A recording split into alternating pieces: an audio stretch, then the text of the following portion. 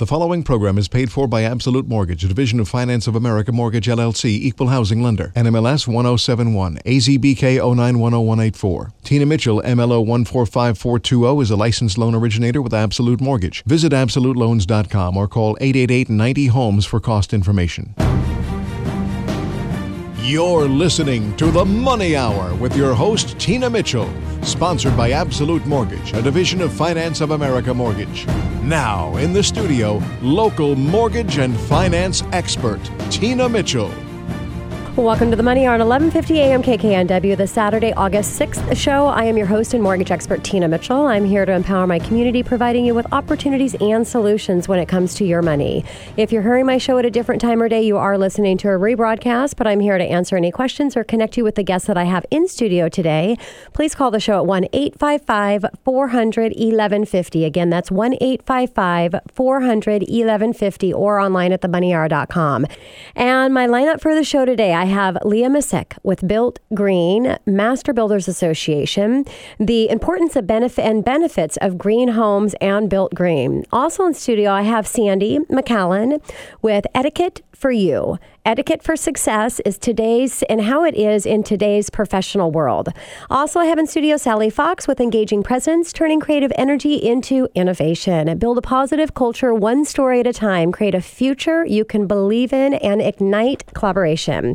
Sally's philosophy is developing inspired leaders. Great information and great guests in studio today. For more information or topics that you'd like to hear on future shows, please call the show at 1-855-400-1150. Again, that's 1-855-400-1150 or online at themoneyhour.com. And here's today's Money Chat. Money.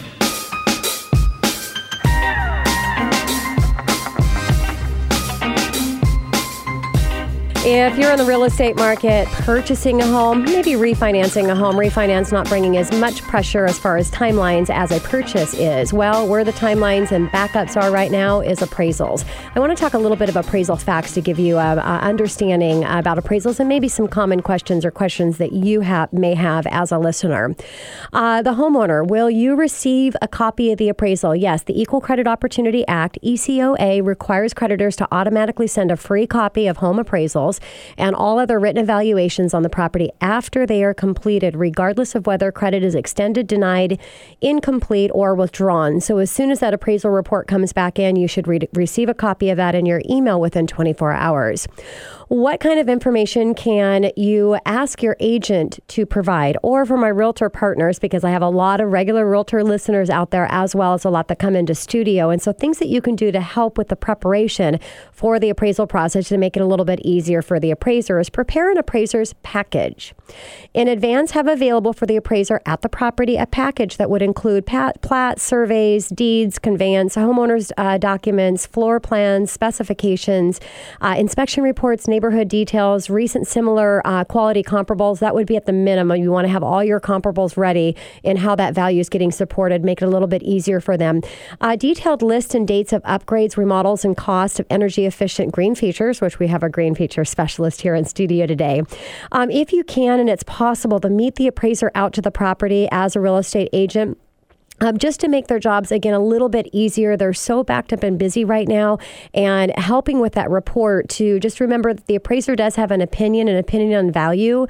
So the easier that we can make it for them to be favorable on that opinion sometimes could make it easier process.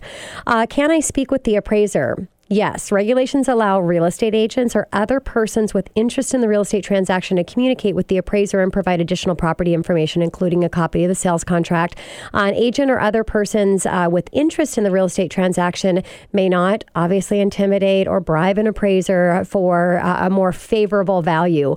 Where the confusion may come up with is the lenders. The lenders are not directly talking to the appraiser. They're working through a management company, which I will talk about in just a second. As a realtor, if you're wondering to make sure that you're staying safe in this area of communication with appraisers, you can go to realtor.org/appraisal/appraiser -independence, and you can find that on my website as well. Now, why do you want to talk with the appraiser value? If the value is inaccurate, are you able to communicate with the appraiser on that? Yes, you can. So if there's any issues that come up in the appraisal with the value, if there's additional information that you can provide to help and why you feel that the value is there, you can go through that process with the appraiser to help with the appeal process. The appeal process is going to go through the lender. Again, they're going to be going through a management company, which I'm going to talk about in just a couple minutes. Why does the lender give the appraisal a copy of the purchase and sale agreement? The government-sponsored enterprises, GSEs, require that an appraiser analyze the sales contract, and the appraiser must confirm the contract of the appraisal report. So the appraiser is looking at the terms of the sales contract, compares the what's typical in the market, looking at what type of loan programs available. So that's why the contract is provided to the appraiser at the time that the appraisal is ordered. Now, why do appraisers sometimes take assignments if they are outside of the market area? Well, appraisers are required to be competent in the geographic area where they're going to be working. So if they're choosing to pick up an appraisal in an area that is out of their normal area and you're wondering if they're experienced, they have to know that geographic area to do that. Now, some appraisers work in cities and counties beyond their residence, but again, are knowledgeable in the specific areas. Otherwise, they're not allowed to pick up the appraiser. So if you suspect that the appraiser is not competent in the area that he's appraising, you can contact the lender to put in your concerns. Now, does a buyer have a choice or does the buyer's financing choice affect the impact of the appraisal process? Yes, it can. The appraiser must comply with the Uniform Standards of Professional Appraiser Practice, USPAP, and appraisal regulations, but also follow any additional requirements from the mortgage lender, Freddie Mac, Fannie Mae, FHA, USDA, VA. So all of them have different requirements in how that appraisal report is completed. Now, how long does the appraisal process take? It really just depends. It depends on what's happening in the environment. And right now, that's one of the reasons I wanted to bring this in today. And I've talked a couple times during Money Chat in the last few weeks about appraisals because it is a challenge in the turn times and what's coming up. There's just not enough appraisers out there. That's the bottom line. And so once again, yes, we have hit, historical low interest rates. Not just low, but we've hit another historical low interest rates. So with that, the volume appraisals that are coming in for those of you that are looking at refinancing your homes, again, with the purchase contracts, there's been a lot of changes in the requirements as far as what the appraisers have to do and what they're putting on the report. So there's just a lot more work. It takes a lot more time. So again, it's gonna vary. But I think if you're looking, at a 2-week, that probably is a good estimate. So if you're looking at purchasing, I want to give a call to action or shout out to my buyers out there. It's really, really important that you acknowledge and provide the intent to proceed once that contract is, you have mutual acceptance. So that's the disclosure package, getting the disclosure package back as quickly as possible because nothing can happen with the appraisal process until that's been completed. So you need to have a sense of urgency there, especially if you're looking at under a 40-day close. Now, how can I know more about the appraisal process? For you as a consumer, talk with your lender again, or you can go to the Appraisal Foundation Guide to Underwriting. Guide to Understanding, we're not talking about underwriting today, Understanding the Residential Appraisal at realtor.org/appraisal. Again, you can find that on my website at themoneyhour.com. The appraiser develops an independent, impartial, and objective opinion on the value of the property. The appraised value may not always support the sales price of the home.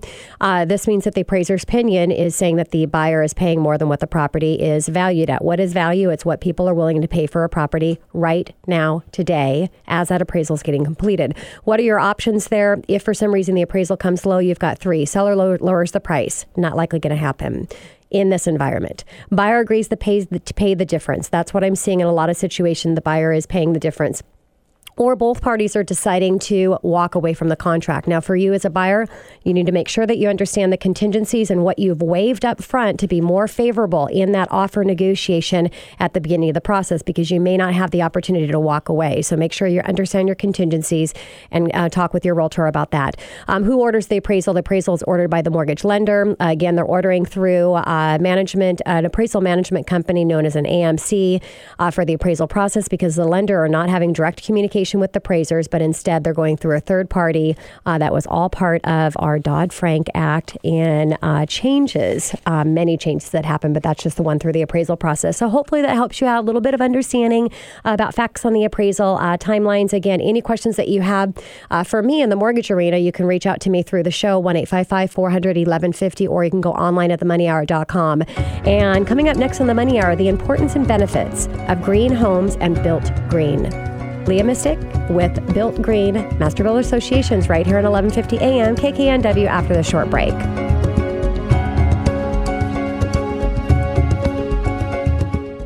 Has your bank or lending professional turned you down? Have you felt that your lender just doesn't understand you or your project? Do you wish there was a lender that wouldn't beat you up for your credit history and actually look at the project, collateral, and exit strategy instead? Scott Estes and Veristone Capital are helping real estate agents, loan originators, financial planners, buyers, and real estate investors find lending solutions in today's turbulent and ever-changing market. We take pride in saying yes when others say no and seeing your project come to life. We offer a personalized pro forma that will lay your project out and offer full transparency with zero commitment or costs on your part. Scott Estes and Veristone Capital are bringing Make Sense loans back to lending and put more weight into collateral and exit strategy than credit risk of the borrower. This is Scott Estes with Veristone Capital in Kirkland, Washington. To learn more about our lending programs and unique solutions, or to get your personalized pro forma of your next project, you can contact me at 425-891-8260. Again, that's 425-891-8260, or email me directly at scott@estesteam.com. You're listening to The Money Hour with your host, Tina Mitchell. Sponsored by Absolute Mortgage, a division of Pinnacle Capital Mortgage Corporation. Now, in the studio, local mortgage and finance expert, Tina Mitchell. Welcome back to The Money Hour with your host and mortgage expert, Tina Mitchell, right here at 1150 a.m. KKNW, the Saturday, August 6th show. My goal is to help keep you up to date on the latest news and trends in our local economy and keep you tuned in by keeping you informed. If you're hearing my show at a different time or day, you are listening to a rebroadcast, but you can always call the show at 1-855-400-1150 or online at themoneyhour.com to ask any questions for the guests that I have in studio today. And I don't know what all of my listeners are doing out there, but I hope you can see the Blue Angels because they are everywhere. It's just an amazing day. Leah, thank you so much for coming into studio. Yeah, thanks for having me, Tina. First time here in studio visiting with me, Leah Mystic with Built Green Master Builder Associations, and a little bit about Leah. Leah joined Built Green as the program manager about 2 years ago. As the program manager, she has grown the certification Conduct Green Home Study that received national attention and was nominated for the Northwest Emmy Award for public-facing ad campaign on the advantages of living in Built Green home. Now, prior to Built Green, Leah worked as a renewable energy analyst supporting a small-scale renewables program where a utility bought back energy as a premium rate. Now, Leah attended Kean College, where she majored with distinction in languages and international studies with the concentration in environmental studies. She then received her master's in public affairs in 2012, was Indiana University, where she specialized in economic policy and international affairs, and was honored with Economic Excellence Award. So let's go ahead and get started and talk a little bit about Built Green. So can you share, Leah, with my listeners what Built Green is? Definitely. So Built Green is a green home certification program of the Master Builders Association.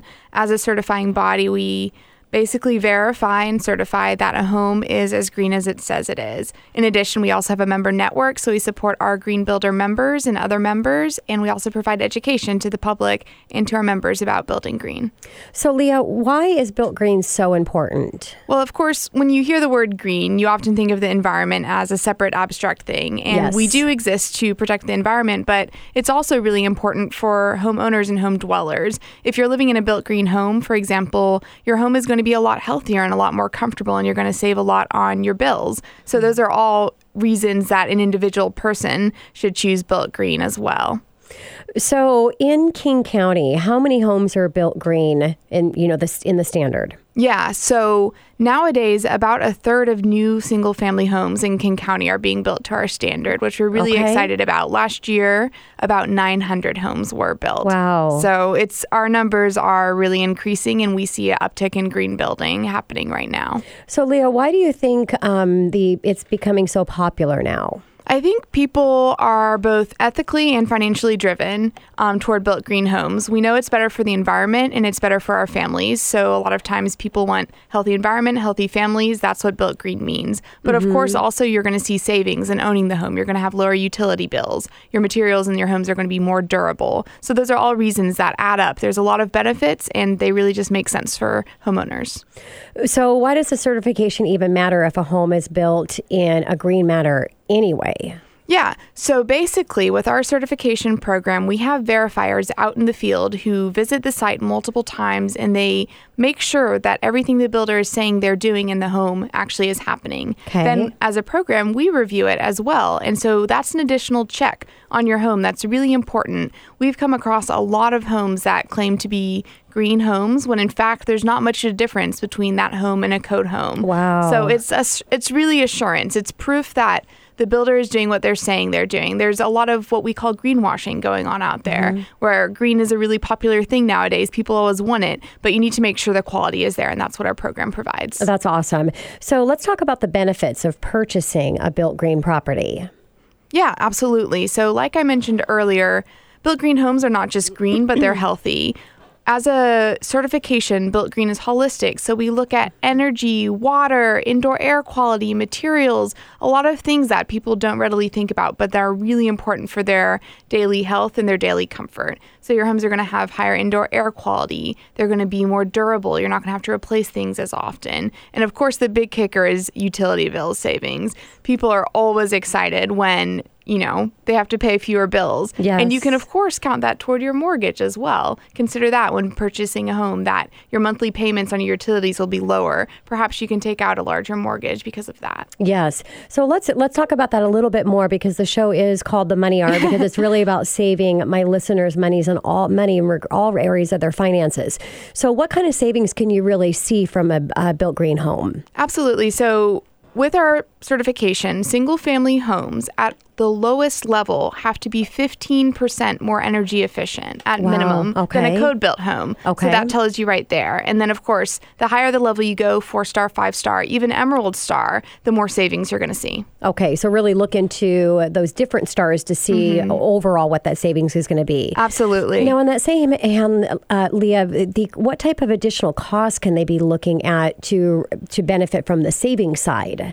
Yeah, absolutely. So for additional costs, there are a number of green products that can be included in a home that entail some upfront costs but lead to savings in the long run. Okay. Of course, solar is a huge one. People always hear about solar. That's a really common one. But you can also look at, for example, more efficient water heaters, what kind of heating system you have. The more efficient those units are, they might be a bit more expensive, but you're going to save a lot in the long run on your bills. Okay. And so what about the significance of net zero? So net zero is great. If you can get a net zero energy home, that means your home is producing as much energy as it is using over the course of a year. So in the long run, your bills are going to be zero, or maybe the utility will even owe you money. For example, up in the Issaquah Highlands, there's a development called Z Home, and that's exactly what happened. We designed this home to be net zero energy along with the builder. That was the specification. And a few years later, we followed up, checked on what the actual usage was of the occupants, and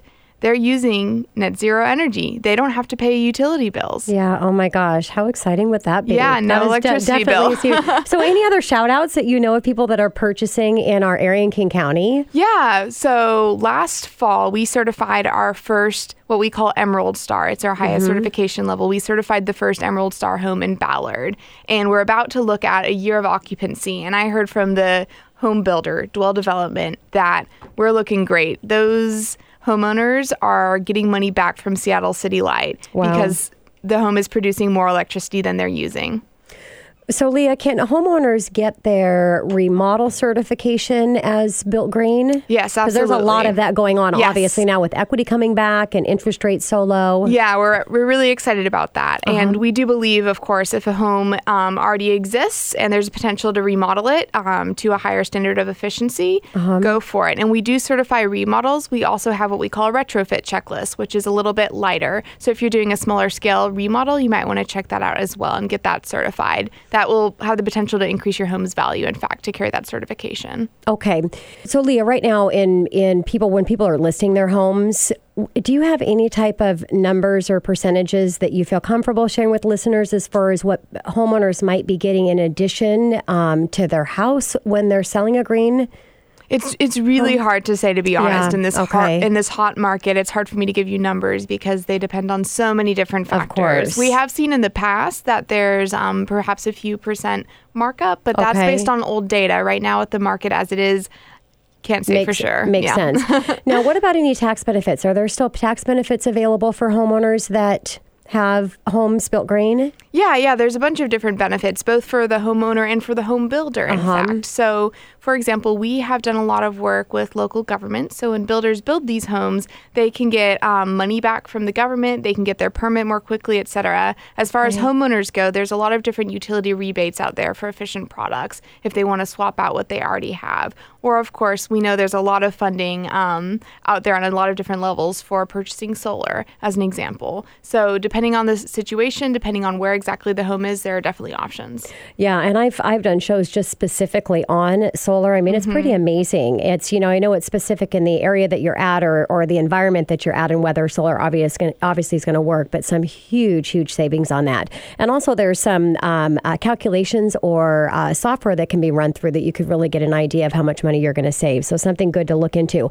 My listeners love stories, Leah. Any stories that you can share with them, success or not? Yeah. So one of the best stories came about when I was doing research on Z-Home to see if it was actually living up to its net zero energy claims, which it was. And I interviewed a couple of the homeowners, Brian and Karen, and their story was really interesting to me because they had been looking for a home up in the Issaquah Highlands. It hadn't even crossed their mind that they wanted to buy a green home. But then they saw Z-Home and were really intrigued by it. And the more they looked into it, the more this idea sort of crept into their hearts. They ended up buying this home, and as a result of living in this home, they've actually changed their behaviors to be greener. They really enjoy their home because there's all these energy and water monitoring devices in the home, and it's a game for them now. How much can we save today? How much can we use today? So it was really great just to see how much they love their home, how comfortable they are in their home, and how it has really influenced their lives in a positive way. Changing their lifestyle. That's beautiful. If my listeners want more information, how can they get that, Leah? Yeah, so our website is builtgreen.net.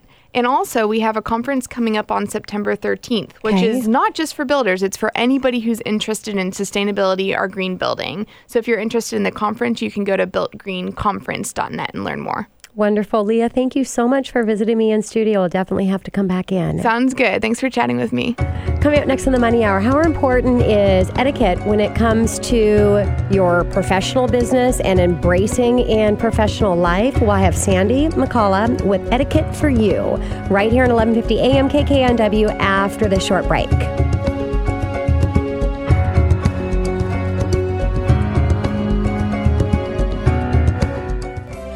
Do you want to increase your professional effectiveness and create long-term clients who bring their friends with them? Sandy McCullough with Etiquette for You takes pride in helping professionals and companies deepen their people skills and enhance their corporate culture. Sandy is a certified etiquette consultant, speaker, and mentor with over 45 years in service industries who specializes in building successful track records. To get more information on a customized plan for yourself or your organization, you can call me directly at 425-209-9952 or reach me online at etiquetteforyou.com. Again, that is Sandy McCullough, Etiquette for You at 425-209-9952 or etiquetteforyou.com. I look forward to connecting with you soon. You're listening to The Money Hour with your host, Tina Mitchell. Sponsored by Absolute Mortgage, a division of Pinnacle Capital Mortgage Corporation. Now, in the studio, local mortgage and finance expert, Tina Mitchell. Welcome back to the Money Hour with your host and mortgage expert, Tina Mitchell, right here at 1150 AM KKNW, the Saturday, August 6th show. I'm committed to providing you the knowledge needed to be successful in every area regarding your finances. Knowledge is power, and that's what you'll receive from listening to the show. If you're hearing my show at a different time or day, you are listening to a rebroadcast. To talk with the guests that I have in studio, please call the show at 1-855-400-1150. Again, that's 1-855-400-1150 or online at themoneyhour.com. In studio right now, another first-time guest visiting with me is Sandy McCalla with Etiquette for You. Sandy, thank you so much for joining me in studio today. Thank you. It's a delight to be here. And a little bit about Sandy. Sandy has over 45 years in the industry in business administration, real estate investments, transportation, air freight, trucking, and bulk commodities, adequate education, community associations, condo and detached home and large-scale master plan communities, and executive management. While her core skills and corporate leadership and operation process improvement, her passion to equip others with skills and resources to become high achievers in their chosen field. Sandy brings practical, sustainable knowledge to life skills, encourages others to grow and embrace change and success. Etiquette for You recognizes the need for and cultivates nimble business applications and accommodate a growing global influence and customized training for today's business needs. Resources available for customized requests and bring in the best information forth to meet trending interest and vision. Well, Sandy, I'm excited to bring this topic into studio because I never have before. And I've had the show for working into 7 years now. So, and it's interesting. Again, the show's all about money. How do we be successful in our personal and our professional life? And really, money is a big part of that. So how to save money and be strategic with it. And so for all of my professionals that are out there listening, I think this is key in any industry when you're working with consumers. And for people that are listening that are not in the professional arena, when you're trying to get a job, when you're interacting with other people and building friendships, etiquette is important. So that's why I'm really excited about the topic today. So Sandy, what really is etiquette and how important is it? Etiquette actually originated back in the time of Louis XIV, and the Gardens of Versailles was the initiating point of it. The gardeners had people trampling all over their work and their plantings, so they decided to start putting up these tickets that told people, don't walk on the grass or don't touch the posies, whatever. And the word etiquette actually is French for tickets, and that's where that word comes from. So Louis XIV saw what was happening in the gardens, and he expanded on these tickets and wrote many similar tickets for political figures and the public to follow when approaching and addressing the king, and developed these into social mores for the general populace as well. So Louis XIV's tickets actually promulgated some civility among the citizens of France and succeeded in bringing peace and order to the citizenship. The necessity of it really is, if you're not interacting with other people and you're out there by yourself in the world, there's no need for etiquette. Which I don't know anybody that would, right, Sandy? That's right. There are very few that are doing that. So etiquette really is necessary when we deal with others in any part of our lives. Mm-hmm. It sets up expectations of behavior. It sets up predictability and opens the door for connection with others. It helps to build trust and subsequently to develop relationships. Humans are social beings, and so etiquette will always have a place in our daily lives to promote interactions and facilitate relationships. The more we understand this language of behavior, the more successful we'll be with others and will derive greater satisfaction in our relationships. Bottom line, etiquette makes us turn our focus from ourselves to others, and when in doubt, always consider how those around you want to be treated in order to befriend and interact with you. Makes sense. Love to get to the history behind that as well. So what if I have a listener out there that's asking, well, isn't etiquette a bit old-fashioned for today's world? Well, etiquette you would think that would be the case, but it really has changed and flexed with all of our social standards. It's actually been said that social etiquette was once more focused on chivalry, and that business etiquette has its roots in military protocols. There are social standards today that most of us do without even thinking about the origin of the standard. For instance, the handshake. In earlier civilizations, people shook hands to show each other that they weren't carrying a weapon to threaten the other party. In Roman times, the forearm was actually employed in the handshake to make sure there was nothing up their sleeve to endanger the other person. Today, the handshake is really more of an early act of trust that we greet each other and offer friendship. Yeah, and when you talk about the handshake, and this is a whole nother show because we have so many different cultures that are here. And again, whether it's you're in your professional profession or you're trying to connect with somebody on a personal level, each culture has a different way of handshaking. So they do. We'll have to bring in different etiquette, different cultures for another show. So Sandy, how does etiquette apply to the world of my show, The Money Hour? Yes. Well, the basic principles still apply because it's people with people interacting with each other, how they treat each other, and that they treat each other with respect, civility in their interactions, and kindness. So there are many people and transactions involved in purchasing real estate, and especially in making the best decisions about that purchase. It requires expertise, wisdom, and cooperation on everyone's part. It's best to consider building a team of experts to guide the process and to pose the best options for the buyer and the seller to make decisions and to negotiate the exchange. So, establishing trust, getting all the best information available at the time, and navigating through the lending process for the best outcome is critical to success. Because of the complexities of lending and the legal aspects of purchasing real estate and the commitments made by all parties to a successful transfer of property, nerves can easily be frayed before the ink dries. When emotions start running high, I really recommend taking a deep breath, stepping back, calm the process to make sure everyone is on board, all the I's are dotted and the T's are crossed, and saving some of that nervous energy for a celebration at the closing. Boy, you know our industry well, Sandy. Yes, I've been there a little bit. Yeah, so when we talk about etiquette, I mean, we can all go back and remember when we were kids growing up and our parents tried to teach us etiquette and our teachers in the school. So what's different right now than what we learned back so many years ago? Yes, good question. Passing on the knowledge of etiquette has been impacted and diminished by several key factors. Number one, the very busy lives of both parents and children. Secondly, the great amount of information that's available but not necessarily taught or passed on in stories or in schools. And thirdly, gaining social knowledge through the computer, through television and media, rather than through experience of interacting with others. So this has caused our youth to learn from each other more than from those that are more seasoned or just to wing it. So our generations are not socialized the same way they were in the past. There are principles of etiquette that have not been passed on, and it has changed our people skills. Yeah. Just listening to the news alone, civility is in short supply, and human respect is not necessarily the norm. Modeling of good behavior or good deeds is more evident when we have a crisis than as a daily norm.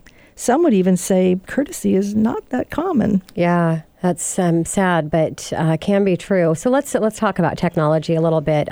There's a lot of communication that happens through email and text, and that's happening in business, in the business world. So I'm sure there's a lot of etiquettes with that as well. But let's talk about social media and the etiquette standards in that arena. Well, social media has brought in a whole new dimension and a long list of new social rules. We've all experienced situations that border on antisocial behavior when social media is involved, and it can have immediate devastating effects. Everything from offending others to losing one's job to being socially banned to even being imprisoned. Just looking back at recent news headlines, you can see that it accounts for a healthy percentage of news stories. In etiquette classes, we cover everything from cell phones, email, electronic records, to online dating and cyber activities. It's practically a whole new book on social interaction. One of my colleagues, Arden Kleiss of Kleiss Etiquette, has recently referred to this new area as digital diplomacy. I think that may be a good term for it. Yeah. Boy, it sounds like you guys are going through as many changes as we are in the mortgage arena with the disclosure process. So what trends do you see coming up in the future as far as education on etiquette, Sandy? Well, there are several trends that are notable. Number one, businesses that are going to focus on high-level client services and long-term relationships are employing more trainings and expertise to boost their employee engagement and their corporate culture. People who are graduates of higher education are also engaging in classes provided either by their institution or, in some cases, private coaching. Children's classes have reduced in availability. However, I really believe the time is ripe for those to increase. And business coaching options have really boomed. I look to see more occurring through podcasts, webinars with national speakers, and specialized topics. Etiquette is a huge area of information and trainings and increasing specialties such as social media, corporate culture, building relationships, and leadership. I've seen attempts to provide information through the web, Pinterest, LinkedIn, and Facebook. Generally, these are topical and are not always comprehensive. In some cases, it seems the digital world allows for the airing of pet peeves more than an all-encompassing social practice that fosters friendship and compassion. And I do appreciate that small faux pas can be deal breakers, but a balance needs to be struck so that everyone can be respected, honored, and valued for their contributions. Not that we will all agree. Disagreement, in my way of thinking, is the breeding ground of improvement and an attempt to be inclusive. Of course. So, Sandy, today, what key etiquette habits can business people focus on to improve their success? Well, I echo the key habits that are discussed in Thomas Corley's book, Change Your Habits, Change Your Life, which covers his 5-year study of self-made millionaires and their daily habits. The immediate ones to focus on that qualify as rich habits, according to Thomas, are learning how to properly introduce yourself and others, exhibiting proper dining etiquette in social situations, and sending handwritten thank you cards, not emails, but handwritten thank you cards. Becoming proficient and conquering these 3 provides good stepping stones to savvy professionalism and builds trust, not only for the clients, but for upper echelon and for individuals.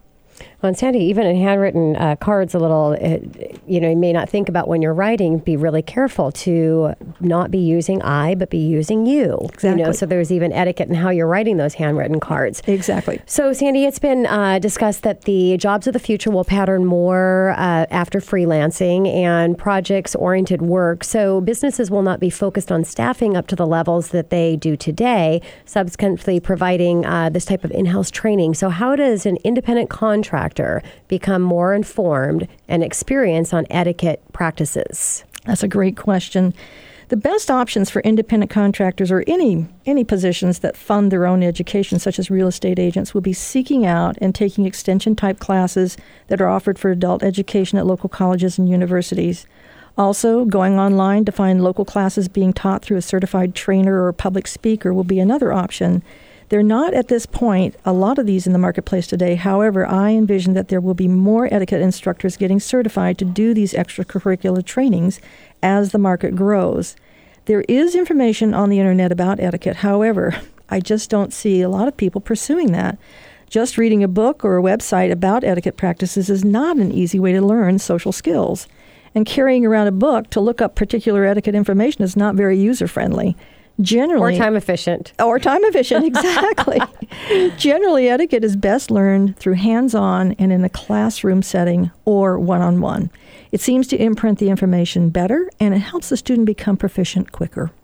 So, Sandy, I got 1 minute to wrap up my time here with you. Can you talk about the risk of not knowing proper etiquette standards? Absolutely. Like all other education, the more informed one is, the greater the options are for personal success, monetarily, peer status, leadership potential, socially.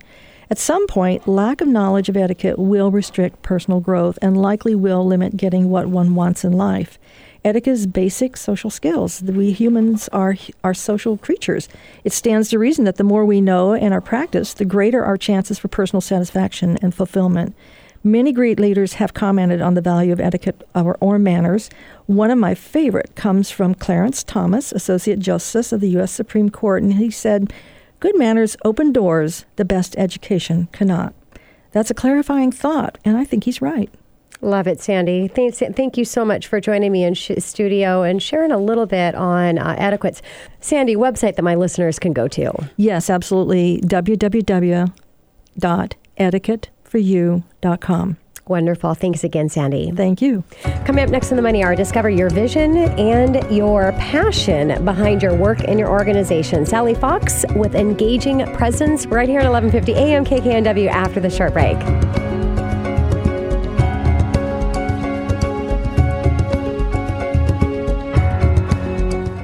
Do you want to make your message more memorable and have your business be noticed by the right customers? Do you want your presentations to have more pizzazz? And how about having more impact with your bio, LinkedIn profile, or About page? You need story power. Sally Fox of EngagingPresence.com will show you how to use stories to turbocharge your business. Coach and consultant Sally Fox of EngagingPresence.com will teach you to grow more business, reach customers, and improve your presentations and social media presence. With over 30 years' experience coaching business leaders, Sally knows how to take her clients to the heart of what matters most to them and translate their stories into ones customers want to hear. Whether you're working on your branding, social media presence, or creating a killer presentation, Sally Fox of EngagingPresence.com can help. Sign up today for her newsletter at EngagingPresence.com and receive great ideas and tips on increasing your creativity, productivity, and storytelling skills. Or send a message to Sally at EngagingPresence.com and tell her you heard her on the Money Hour radio show, and she'll give you a free 30-minute consultation. I'm Sally Fox, and your story matters. Let me help you bring it to the world through your presentations, website, or social media. Contact me today at www.engagingpresence.com for your free consultation or to sign up for my newsletter. You're listening to The Money Hour with your host, Tina Mitchell. Sponsored by Absolute Mortgage, a division of Pinnacle Capital Mortgage Corporation. Now, in the studio, local mortgage and finance expert, Tina Mitchell. Welcome back to the Money Hour with your host and mortgage expert, Tina Mitchell, right here at 1150 AM KKNW, the Saturday, August 6th show. I'm here to help you in today's market make the best financial decisions. If you're hearing my show at a different time or day, you are listening to a rebroadcast. To talk with the guests that I have in studio, please call the show at 1-855-400-1150 or online at themoneyhour.com. Right now in studio, Sally Fox with Engaging Presence. Discover your vision and the passion behind your work and your organization. Sally, thank you so much for joining me in studio today. I am delighted to be here, Tina. And a little background about Sally. Dr. Sally Fox helps professionals and their organization create great stories that help them connect with their customers and stand out in an information-glutted world. She guides her clients to identify their strengths and their uniqueness and connect their stories to what their customers need. With an MBA and a PhD in leadership and 25 years consulting experience, Sally guided hundreds of professionals and organizations to engage with their customers and present their message in ways that stand out. And I think it's so important, Sally, what you're doing. And I told you before we started the show how excited I was to talk about you, because I don't think that there's enough importance put on how important this is to be able to tell your story, and not to be able to tell your story just for your clients, but tell your story so you can have passion in what you're doing. That's right. People feel it, Yes. And somebody who has authentic passion for their story, if their story also connects with what the customer wants, is unstoppable, because people feel that. It's not just the words, it's the energy that people feel behind it. You're not talking about the Little Red Riding Hood story here, right? Explain to my listeners what you mean by story. Well, I think there's a place in life, and those of us who've had kids and have told stories to our kids, there's a lot of room for fables and fairy tales. But in business, the big distinction is you always want your story to connect to your customer. Yes. And that's why it's so important, because I say that we're in the connection economy. People, your audience, your customers, they want to connect with you. And story is a great vehicle to be able to do that. And I think as a professional, knowing your story and your why behind that is important. So sometimes I think when you're going from a direction to be able to share your story with your clients and your employees and your workforce, you're also getting an opportunity to really find out the truth behind what you're doing. That's right. Really working on your story is a little bit like strategic planning. The more you do, the more you actually discover about how much you have to contribute. So it's actually a great tool to uncover the kind of resource that you have that you might not even have thought of. So, Sally, what is that story doing to enable each individually to stand out?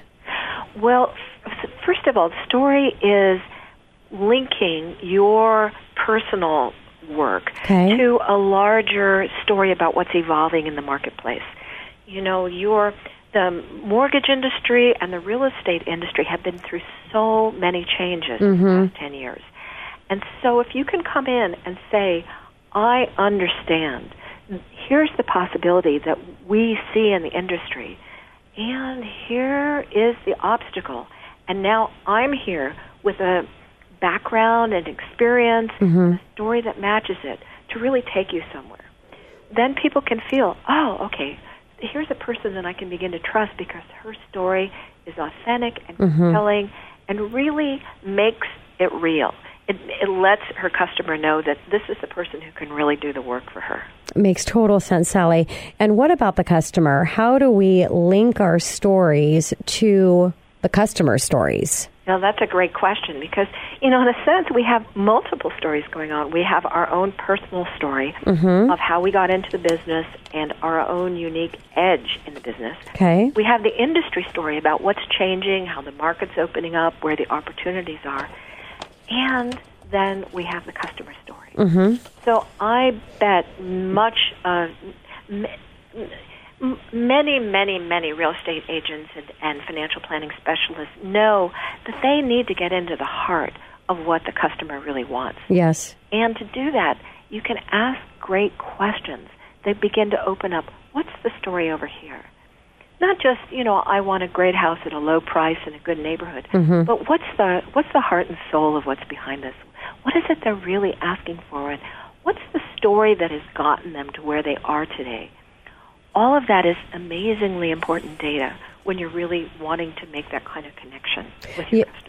And that's so true, Sally, and especially in real estate, because home ownership is there is an important why behind somebody getting a home, and really opening that up and having that conversation to get to their story actually is going to help them to make the decisions on what they really need in a house and what they don't, which is important, especially in this market with the lack of inventory. So it goes on such a deep level, but at the same time, it's just the basic of getting what they want out of this investment and understanding the reason behind it. Absolutely. And I can remember when I bought my first house, I think it was 27 years ago. I had just split up with my partner, and we had been looking for a house together, and then I just knew it wasn't going to work. So I went out on my own, and I said, I'm going to find a little house that I can afford in Seattle. Now, my real estate agent at the time, she knew my backstory. She understood a little of what I went through. She understood the frustration of looking for a house with this guy who looked like he'd be great, but then it turned out to not be the one. And here I was taking the big risk of standing on my own and putting my own down payment into this investment. She knew that. She got it. She held me. And then we went out and we did all the things of checking out multiple houses and getting a full sense of what it was I was looking for. But I tell you, I wouldn't have stuck with her in the same way if I didn't feel so totally gotten. Yes. She really understood my backstory. Makes total sense. Now, Sally, a lot of professionals, and especially people I'm sure that you work with, are very successful, and they have some pretty big stories. So how do they share their stories with their clients without sounding like they're bragging? That is such a great question, because when all you have to share is the story about how you've made so much money and done such great work for your clients, and everything sounds like it's just worked out fine, it's an impressive story, but it doesn't connect with the heart of your customer. Because, your customer wants to feel you're human, you're real, you can relate to them. So being able to share a little bit of where you come from and what were the obstacles that you had to overcome, or what were those pivotal moments that really strengthened your commitment to serve them. I mean, you can take things that perhaps were a little bit difficult in your life and then show that they all link together to support the service that you're going to offer. That's a lot more compelling than just saying, look at my Mercedes, look at my income, look at how well dressed I am, I've got it all together. Well, that's great, but some of your audience just isn't going to relate to that without feeling your heart. Yeah, and Sally, I have to ask you something, personal. If you go to my website, you'll see my personal core values, which are around my actual quotes that I wrote, and that's as much as I give on a level to my clients, because there's not enough time, and I'm really focused on what we need to do in their loan program and education, and it's really all about options and I don't have that time in connecting. So how do you share your story without when you just you don't have the time because your time is getting spent in really what they're there to talk with you about? How do you blend that into? Well, first of all, you're not going to, in your case, you're not going to lead with your personal story because you want to get right there, down to work. You have limited time, and you really honor your their customer's time. Exactly. However, there are those little moments that come in between that you can use to give that sense of, I'm with you, I understand, I have something similar. So that you can weave it in without taking away from the important work that you're doing to, quote, tell a story. Got it. And the other thing is, Tina, look, you're doing this radio show. That is tremendous contribution to the community. So when people see that, they already know, there's something a little different about this Tina Mitchell because she's making a huge commitment to supporting other people's financial well-being and their wealth. She's not just taking it all in for herself. Yeah. You know, so I don't know if that was behind your story, but certainly that comes through. Sure. In the kind of service you're giving to the community. Well, thank you, Sally. So, story and brand. Can you explain to my listeners the difference between your story and your brand? For me, the story comes first. It's kind of like the pre-brand. And so what I do with people is I work with them so they really understand, okay, what's my core strength? Where do I see my industry going? How does my story relate to that? And then you have that, and you can take it out to someone who's going to do your branding and marketing. Okay. Say, I want to make sure that everything I do, that my look, that my communications, that my social media strategy, I want them to all reinforce who I am and how I'm here to serve. Now, some of the great branding people will take you through that story. And yet with some, it takes a little bit of time to really pull out what is the most important piece of the story and how to make it coherent so it's not all over the map. So you mentioned social media, Sally. How do you connect social media with your story? I mean, I know there's a lot of ways, and that's probably kind of a sensitive area as well, because you don't want to connect too much on your personal side and your story in the social media when it's business. But how do these two come together? How do you take advantage of social media? That's a great question. That's a good question for all of us, because sometimes so much is smattered out there on Facebook. Yes. You kind of go, well, who is this person really? But I think for a professional to be able to say, I can use social media to give a human face to what I'm doing. However, I still want to always relate it back to what am I here to do? Yes. What's really going to benefit my customers? So they may not need to know about that late night party I went to. And if I went to Burning Man, maybe I keep it off the books because I want people to understand the parts of my story that really reinforce how I'm going to help them. So if we're professionals who are going to be checked out on social media, I think it's really important to be personal. I think it's great to share little bits that will humanize. Like I'm working with this organization called Get Storied. I'm part of their team, and it's a wonderful place. And at Get Storied, the leader there is always sharing about his love of chocolate. Everybody knows him, knows he's a chocolate-aholic. Yeah. It's a really small thing, and it doesn't detract from what he's bringing to the market, but it gives a face to who he is. That makes so much sense. And if I have listeners, I have a lot of the Money Hour really is about bringing the best of the best in all areas regarding financing to share with consumers on everything that they need to know, because there's so many different arenas in our money, and you really can be an expert, I believe, at one thing: an expert realtor, expert mortgage, expert credit expert as you, in helping people tell their story and bringing it all into business. So how does, if I have a professional that's listening today, how do they get more information? Well, they can go to my website, which is www.engagingpresence.com.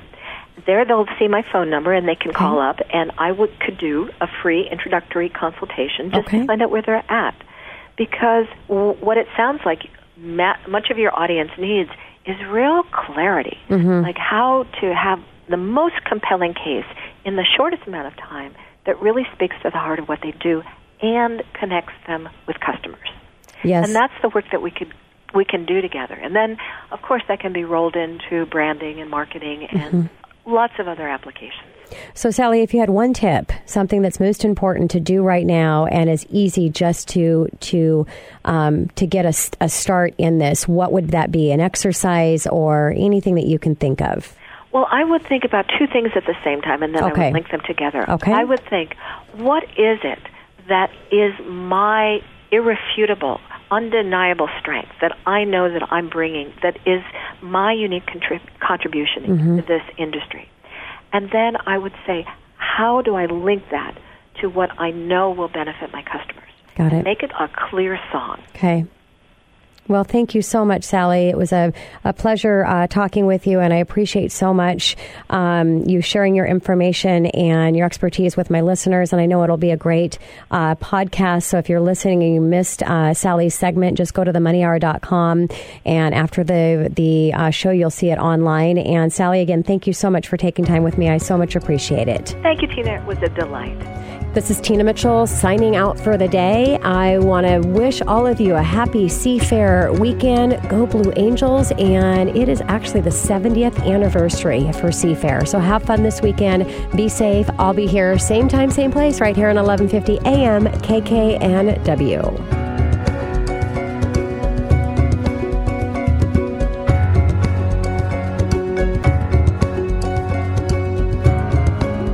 The preceding program is paid for by Absolute Mortgage, a division of Finance of America Mortgage LLC, Equal Housing Lender, NMLS 1071, AZBK 09101884. Tina Mitchell, MLO 145420, is a licensed loan originator with Absolute Mortgage. Visit AbsoluteLoans.com or call 888-90-HOMES for cost information.